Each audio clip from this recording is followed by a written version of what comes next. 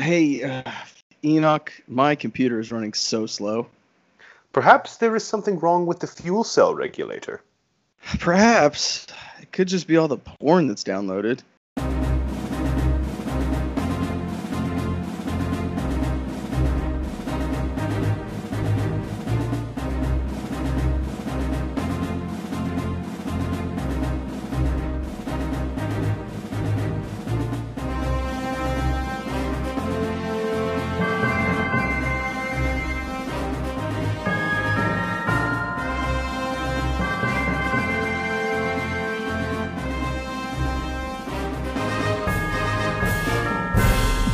Welcome in to the Bro 4 Squad podcast, where we're just a bunch of bros drinking beer and watching TV and movies. This is our review of Agents of S.H.I.E.L.D. Season 7, Episode 8, titled After Before. I am your host, the Mayor Jeff Hornacek. Joining me, as always, is the mad scientist Brian Banner, here to review this episode as we do all of our TV episodes on the 4 Bro 4 Squad criteria, which is the acting, the story, our favorite scene, and then any theories or questions going forward. So Brian Banner, we are now in the back half of the final season of Agents of S.H.I.E.L.D. What did you think about the acting and cast in this episode? So I've got one good and one bad, and I have a feeling that you are going to echo if you don't have the exact same ones. You should, first off, because I'm smart, but also I would be shocked. First one, Yo-Yo, what's her name? Cordia Buckley or whatever? Yeah, Natalia Cordova Buckley, I believe. Yeah. Not good, man. I think she got worse the further the episode went. She just isn't good, man. She got really exposed. They asked a lot of her this episode. They did, which is on them, but also, like, she was really bad. This is the worst I've ever seen her, and she's gotten progressively worse as the seasons have gone on, but like I feel like this season and maybe last season's gotten exponentially worse. Yeah, I think so. I'm trying to think of like the big emotional weight they've tried to give Yo-Yo. Obviously, in the season where we meet Deke in outer space, that's the one where she like loses her arms, you know, in that whole timeline. That one gets pretty rough. And then they kind of put her, for the most part, on the back burner. Her and Mac had some stuff they went through, which you and I talked about we never really bought anyway. I'm kind of buying it a little bit now. Sure.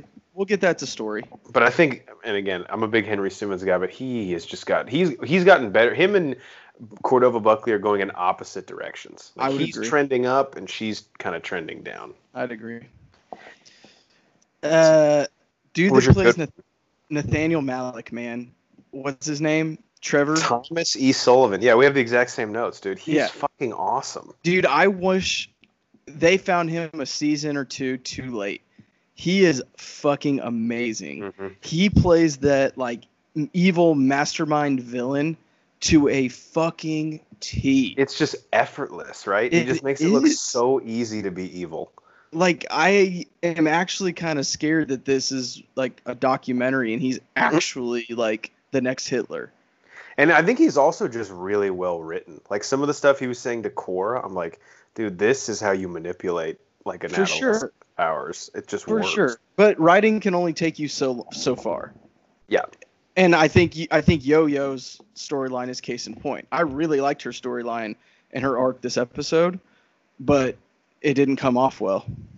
One thing I'll say about Malik's character, though, they dress him up like the bully in the Breakfast Club. He looks like he has a fedora and a samurai sword back at his house.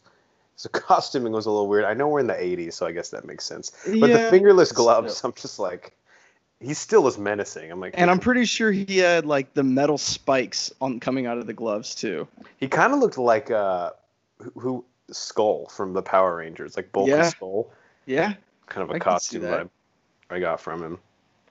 One other thing I just wrote down, I think one of the great things that this season has done is sort of paid homage to all the different seasons of Agents of S.H.I.E.L.D. And so Deshin Lachman, I believe is her name, or Lachman, who played Jai Ying. It was really cool to see her again. And her whole season, which is really when Daisy's kind of became like the star of the show for like a 2 to 3 season stretch. That is still one of my favorite seasons of Agents of S.H.I.E.L.D. with the Inhumans and Afterlife. So it was cool to see her again. And they set it up like we're going to get a little bit more of her in the show. I think so too. I'll get to it a little bit more in theories, but they're bringing a lot together. Like episode 11, 12, 13 has the potential to be fucking crazy. Yeah. And I mean, at this point, anyone who's appeared on the show before, I would not rule out them coming back. I have a question for you at the end of the episode that I think I know the answer to, but it kind of pertains to someone returning. Anything else on acting? You're ready to go on a story? Let's go on a story. All right, so according to the TV Time app, the plot synopsis for Season 7, Episode 8, After Before is, with the Zephyr's time drive malfunctioning, the team hurtles towards disaster with Yo-Yo as its only hope. Yo-Yo must enlist the help of an old adversary to regain her powers.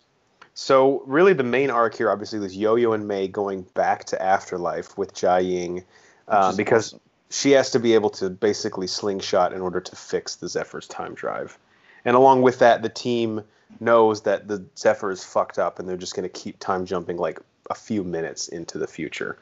So the story here, I liked it because for the first time this season, I felt like it was pretty straightforward and easy to follow. And that's my own fault. Sometimes when it gets more convoluted, I forget things, especially with the time traveling aspect. But this one just seemed like back to our roots. Simple mission, relatively speaking. And the team just needs to get the MacGuffin, quote unquote, which in this case was Yo-Yo's powers. What do you think? Yeah, again, I loved Yo-Yo's storyline, her being nothing actually being wrong with her physically. It's all a mental thing and her having to overcome that.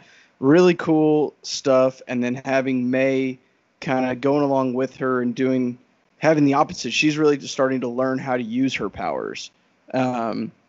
Or ability, or I don't even know what it is. Are we calling it a power or an ability? I would say it's a power, yeah. Yeah, whatever it is, her starting to use it and being that, using it in the negotiations was pretty cool. Her kind of learning really the full extent of what she can do, and then parlay that obviously with her badassness. Really cool. Love that we were back in Afterlife. Loved seeing Jia-Ying again, and again, every time she's on screen, she just steals it. I feel like she has a really good screen presence, which again, she does. You can't coach. You can't write it, either have it or you don't. Yeah. One thing I thought was cool, it was just a kind of a blip on the radar in terms of the time they devoted to it in the episode. But at the very beginning, I thought it was really cool to see what the team was up to last episode while Deke and Mac were stuck in 1982. That's literally my first note here. Love how the show started with us seeing what the team was doing while Mac and Deke were stuck in the early 80s. Yeah. And I'm fine with it that they didn't have some big epic adventure trying to get back to them. They literally just jumped. And they figured out that the Zephyr's fucked up, jumped, and now we got Mac and Deke back. I'm perfectly fine with that. Because it wasn't I wouldn't have been bothered by it, but I was a little curious. Okay, what was the rest of the team up to? Especially when you hear how Gemma frantically talks to Deke on the radio right before the Zephyr jumps. You're kind of dude, what the hell just happened on the ship? Yeah, and I'm glad that it wasn't just they jumped right to that moment when they can pick them up. Mm-hmm. They actually jumped a couple of times. And it rose the stakes for this episode. Well, and it was also important exposition because the whole premise of this episode is how messed up the Zephyr's time jumping is. So if we didn't really get to understand that, it would have been a little bit more confusing, I think. I agree. One other thing I wrote down before we move on to best scene. So the last two episodes, I don't know if they're trying to figure out what a good spin-off series would be, or if they just said, hey, there's a couple combinations of characters we haven't really got to do much with throughout the course of the show. We want to see what we can get on the page with people that haven't interacted much. Because last episode we got Deke and Mac, which again, to my knowledge, that was by far the most they've been on screen together since they've both been on the show. That might be the only time that they've ever had a scene just the two of them, even. Yeah. And then this episode, of course, we get a lot of May and Yo-Yo, which, I mean, it's cool to see these dynamics in more a longer period of storytelling. And the way my mind always works, I'm dude, would this work as a spin-off? Yeah. Well, and then we also got Daisy and Sousa a few episodes ago. Mm-hmm. I mean, obviously he's a new character, but we haven't seen that before. I can definitely see them poking holes and seeing throwing a bunch of shit on the wall and seeing what sticks. And I mean, we haven't got it yet. We won't get into it, but I would always be game for just a Gemma and Fitz show. I know. All right, on to best scene. Like a show where them after this, and it picks up maybe 3 years in advance. She's pregnant, and they have to come out of retirement for some reason. That'd be fucking cool. Deke can be there every once in a while as a cameo. Deke needs to get his own life, though. I feel like we need to. Babe, he needs to find another girlfriend. Yeah, he needs to move out of the house, metaphorically speaking. All right, best scene, Banner. What do you got? All right, so my best scene is actually the last scene when Yo-Yo realizes she doesn't have to, quote unquote, bounce back to where she's at, and she can just speed travel to wherever she's going, essentially slow down time and fix the Zephyr. Dude, the special effects were on fucking point this episode. Yeah. Not only in that scene, like in the scene where Korra shot the Asian dude in the face. Oh, fucking incredible. But back to the scene that I think is best. The stakes were high. We felt it emotionally. We felt it,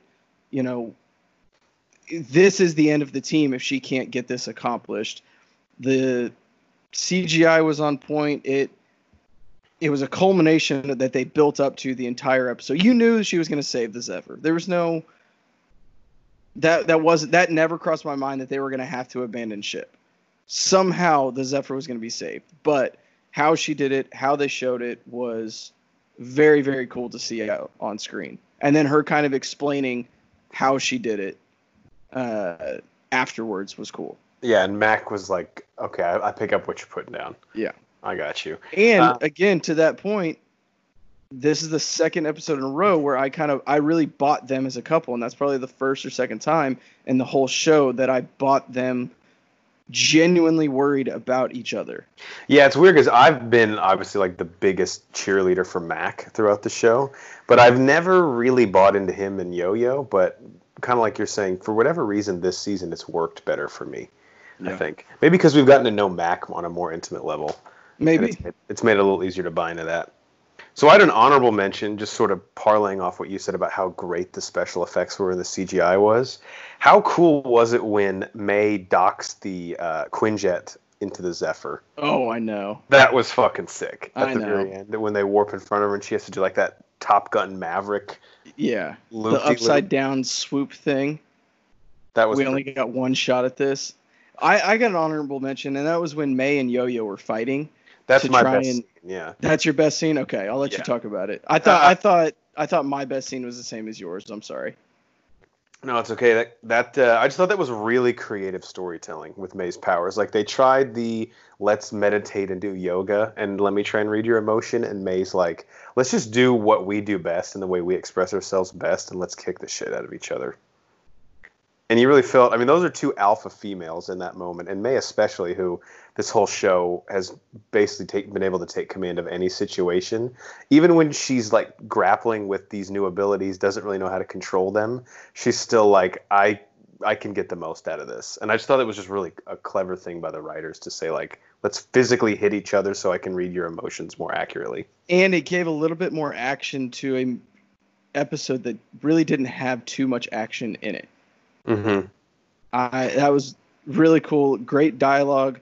You could clearly tell May was going 85%, which again just showed how fucking badass she is. Well, she was like, if I knock you out cold, then it kind of I won't be able to. It defeats the purpose, kind of. Correct. Because May could probably kick the shit out of Yo-Yo at any moment if she May could kill her with one pinky. Basically. It was also cool, too, because, again, sometimes because the lore of this show, after, 7 seasons, sometimes I forget little character arcs. And the thing with Yo-Yo and, referencing back, she sort of had, a Bruce Wayne origin, if you think about it, what happened to her dad. Yeah. When it showed her in the closet. Had that been mentioned before, or was that the first time we actually saw that? I'm not going to say it hasn't been mentioned. I just don't remember it. So it may or may not have been. So for me, I thought that was kind of cool to see. And the kid actor there was great, too. Oh, yeah. Probably better than Natalia Cordova Buckley, if I can be blunt. Yeah, I would take that kid being Yo-Yo any day of the week. All right, anything else? You ready to move on to theories and questions? Let's move on to theories and questions and comments.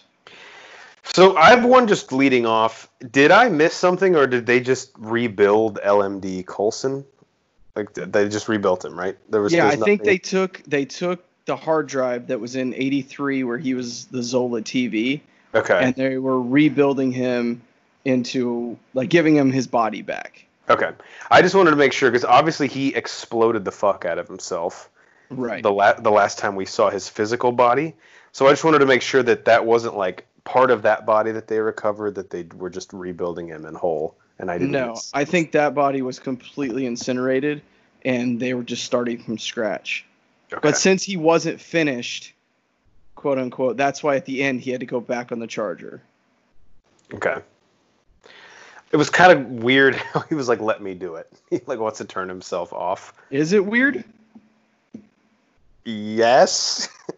I have a theory on that. Okay, well, since that dovetails in just what you're I don't think he actually went off. I think he pretended to hit the button, and he's not actually charging or whatever. And I think he's going to end up sneaking around the Zephyr and going, wait, the decisions these people are making isn't good. This is really fucked up. Like, he's not going to agree maybe morally with some of the things that they're doing, and he's going to go full Coulson mode and teach and direct, maybe even take back over S.H.I.E.L.D. from that. That would be kind of cool. Yeah. Okay. Interesting thought. Another theory that I had, and this is just, I think, finally affirmation that we were right. So our theory that Agents of S.H.I.E.L.D. would hold true to form of seasons past and basically have like a different villain in each half of the season, I think we almost explicitly were told that here. The Chronicoms are no longer a threat. They say that about the time jump. And now Malik. And it seems like sort of a team of Inhumans that he's getting is who are the villain will be the second half. I agree. I think the Chromicons, or at least Sybil, is still on Nathaniel Malik's side. Because he says, thanks to my new friend Sybil, right, I know what's going to happen, or something like that. But she's more like Alexa at this point and less like an actual Chromicom. You know, like I don't think she has... I'd agree. Physical body. But so again, it's just another way that the show has done a good job. It's not like the season like abruptly ends and pivots into something else. Like they always sort of segue those two villains and interconnect them. Mm-hmm. So that's just a cool way to make Malik and the Chromicoms connected while he's still the main threat going forward. God, and I just can't reiterate how fucking good he was. The one comment that I had, or thought I had, is it appears that this season is almost just like it's like a final victory lap. They're going back and pulling things from every single season of the show and bringing them all together in one big explosion at the end. Yeah. I mean, somehow Hive is going to be back in this. Well, that was another. I mean, that's good because at this point, that's really the only season that they're missing something from. Well, that was my other question is, I wouldn't even ask you, do you think we'll get Brett Dalton as Grant Ward or some iteration of him? Because it's going to happen, I think. It's going to happen. What I would ask is, how do you think they fit him into the story? Is it Hive? Is it a younger Grant Ward we get at some point? Maybe they keep him from being indoctrinated by Hydra and he ends up ending the show as like a good guy. That'd be fucking crazy. That could be kind of cool, right? Yeah, I wouldn't be mad about that at all. Like this, he would move from villain to anti-hero at that point. Sure. He's never a good guy, but he's not a bad guy either. Because if they can go back if they can go to the time period where and again, Bill Paxton's not alive, so they kind of have to be pretty careful about how they did it. But if they could get to Grant Ward before he gets, sort of brainwashed by Hydra, I mean, that would be cool to have him just like be an actual. It'd be a nice character arc redemption too. Oh, for sure. And it would kind of, I don't know, it goes along with the show because nobody, like Coulson never really dies. They brought Grant Ward back 17 times. Jiaying is now back, and they've experimented on her where she's essentially dead, but she came back. Yeah. So it's not, they've set the precedence that's not that far-fetched. Another theory I had I'm just on a roll here, was this was something we brought up earlier like in previous episodes, and it's small, but now it's gonna fucking happen. So Sousa gets his prosthetic leg. Yeah. The character that actor plays, Enver Gorchag, in the Avengers, because he can walk properly, that's gonna be Sousa now. It's got to be. He's gonna become an NYPD police officer at the end of the show, and they're gonna say you can live a life protecting and serving, just can't be Sousa anymore. That'd be cool. And you're right. They're setting it up perfectly for that. Yeah. And again, that plays into my theory that I said, episode 1 or 2, that they are going to bring this back and connect it back to the movies in some way to just show, like, look, we can start a show, spin off of movies, go in our own direction, do some crazy, unprecedented time travel bullshit, and bring it back to the movies and have it all make sense. Yeah. And the time traveling aspect of this season has, we said it a little bit earlier, but it's allowed them to sort of do like a victory lap of the show. Like all of our favorite arcs and moments and characters and sort of MacGuffins and things that they've had throughout the history of the series, they can see for like the brief period of an episode or maybe sometimes 2 episodes, and then we can move on and go on to the next one, and it feels organic because of the way they've been telling the story. It's like Dwayne Wade trading jerseys at the end of every game of his final season. That's what they're doing. They're just trading jerseys with all the other seasons now. And then when he trades with Hive, he'll trade his Hive's face. Like Hive will rip off Grant Ward's face and be Obviously. Like, here you go, and I'll take your sweatband or whatever. Yeah. I had one more thing, but I want to let you get a few of the ones. I think I've kind of piggybacked off of everything and said mine, but the one that wasn't said is Cora is Daisy's sister, right? I was wondering about that. So, did they say Cora was Jiaying's?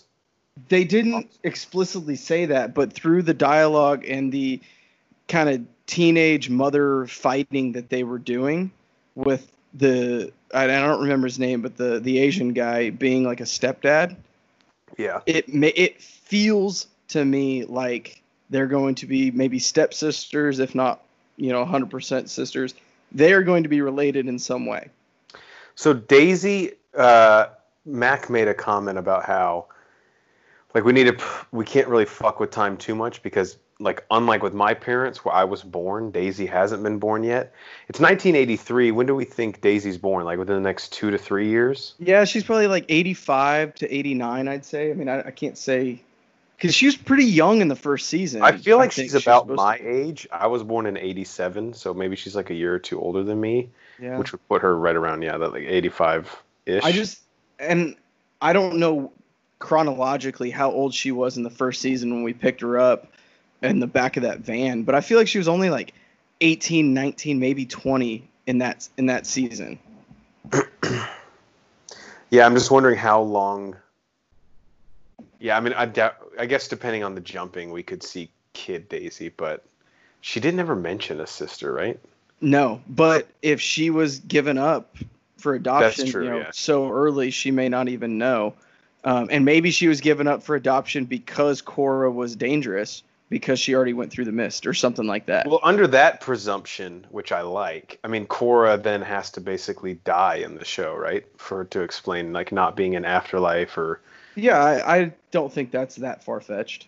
Okay. Or she gets transported somewhere or something. Transported somewhere, maybe, yeah, or locked up. All possibilities. Yeah. It'd be cool if maybe she's at the raft. Wow. That would be pretty sick. There's a lot they can do with Afterlife because, like, it's probably what, like, when would Lincoln and them have got? I don't know. Even if you it's got to be like 15, 20 years at least. Yeah, I was gonna say they have a lot of runway to play with in terms of characters they could bring in. Yeah. Do you have anything else? I liked young Gordon. That was cool to see. Oh yeah, that was cool. Yeah. Although that actor struggled is one. It's all right though. He only had like one. He did what he needed to do. Got the blunt down. I think that's all I got. So I just had a couple of theories. I had one more question from the end of the episode. So the Zephyr basically isn't fixed, they say. Right. Even though we thought it was. And they time jump again. We're not sure how far it is. Could you see them, like, are they going to jump a few minutes and be stuck in 1983 still? Or could you see them, this is a thing that I thought would be an interesting next episode. And again, we don't watch the next time on. Trend Pimp knows this. So if this is already answered, I apologize. But what if they jumped forward like a year and it's a world where like Malik and his Inhuman team have basically like taken over? So again, going to where they're pulling stuff from every season. What if, and I just thought of this, so it's a real raw idea. They go in the future back to chronologically the same time, which was what, like 2075 or whatever, when the Kree are there, where they get transported in the future and they're dealing with the monoliths and everything.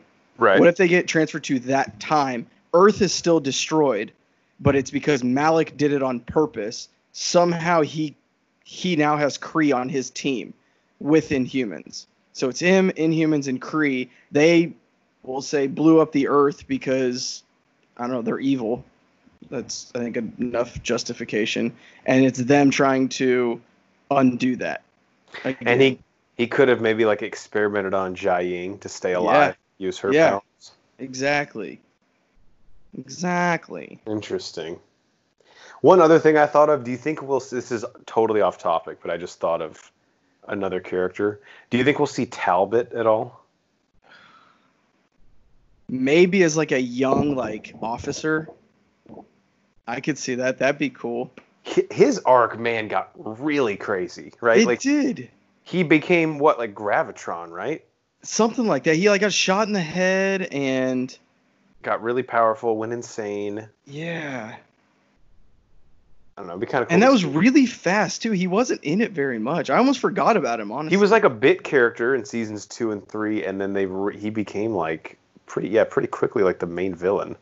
Right. Yeah, he was like that first half villain. I think that was the Inhuman season, actually. It might have. If I remember right. Because he wanted to destroy Afterlife, I think. I don't know. I could be misremembering it all. Is he the reason that Lincoln died? I believe so, yes. I can't remember. I don't know. It's like blurs it's crazy together. how much of the show I forget. Yeah. Pathetically, considering we review it every week. All right, man. That's all I had. This was, I thought, a good episode. I mean, there hasn't been an episode that I really didn't like, I don't think, since like the second one. So I'm intrigued, and as they keep bringing back old characters, old settings, and old seasons, just makes me wonder, like, what are we going to see next? That alone is worth tuning in each week, I think. I agree. I think that this episode it jumped us a huge step forward to getting to the end of the season and the end of the series. They are starting to tie up some of these ends. Like, why does Yo-Yo not have her powers? Okay, we got them back. Now we can focus on Coulson, and we can focus on getting Daisy's powers back, and we kind of focus on the team, and dare I say it, get Fitz, but that's not going to fucking happen. Bringing all them together, so now you have a team versus a team in an epic, probably 2, maybe 3 episode cat and mouse game to end it. Yeah, I tried to just tell myself that I wasn't going to talk about Fitz, so I won't say anything about him this episode. But as always, I just hope we get him soon. I think I said episode 10, so we still got a couple to go. Yeah. Unfortunately. Oh, well, he was referenced a little bit more this episode. Yeah. What did you think? I know we're getting down the wire here. What did you think of that like video diary thing that Gemma did to Fitz? Yeah, you're right. That made me think there's something Gemma's not telling us. Yeah. And I'm sure Enoch knows. Enoch always knows what's going on, and he doesn't say anything. I don't know. I think there's more to meets the eye than the actual reason for Fitz's disappearance. And again, it could be as simple as maybe Ian DeCastiger had another project he had to shoot, but also maybe there's something big they're waiting to reveal with him that we can't take what Gemma says at face value for whatever reason. I have faith in the writers. Every step of the way of this series, I've had faith in them that when I don't agree with something, they make it worth it. They are going to make it worth it. Whether it was he had contractual issues or different obligations and they had to write him out, I'm okay with them writing him out this way. I don't necessarily like it, but I understand it. And they're making it to where he's still a part of the story, even though he's not there. Based on what we know about how the show is typically handled, like it has a lot of reverence for its own characters. Whenever Fitz does show up, I have a feeling you and I will be like, totally worth the wait. Yeah. And that's we've been pissed off for 8 fucking episodes. If he comes in episode 9, you better believe that's the best episode of the season. Yeah. And it's coming from 2 guys who like really miss Fitz on this show. I was like about to go watch old clips just to be like, oh, I remember him. Yeah. Oh, Fitz. All right, for the mad scientist, Brian Banner, I'm the mayor, Jeff Hornacek, and we are the Bro 4 Squad podcast. Thank you guys for checking us out. Check out our reviews on all of the rest of the final season of Agents of S.H.I.E.L.D. You can find us on Twitter, at Bro 4 Squad, on YouTube, Spotify, and Apple Podcasts. If you type in Bro Force Squad as 3 separate words, and everything that we do is on our website, bro4squad.com. Till next time, Brian and I have to go jump like 12 minutes into the future. We'll see you there. What are we going to do in 12 minutes?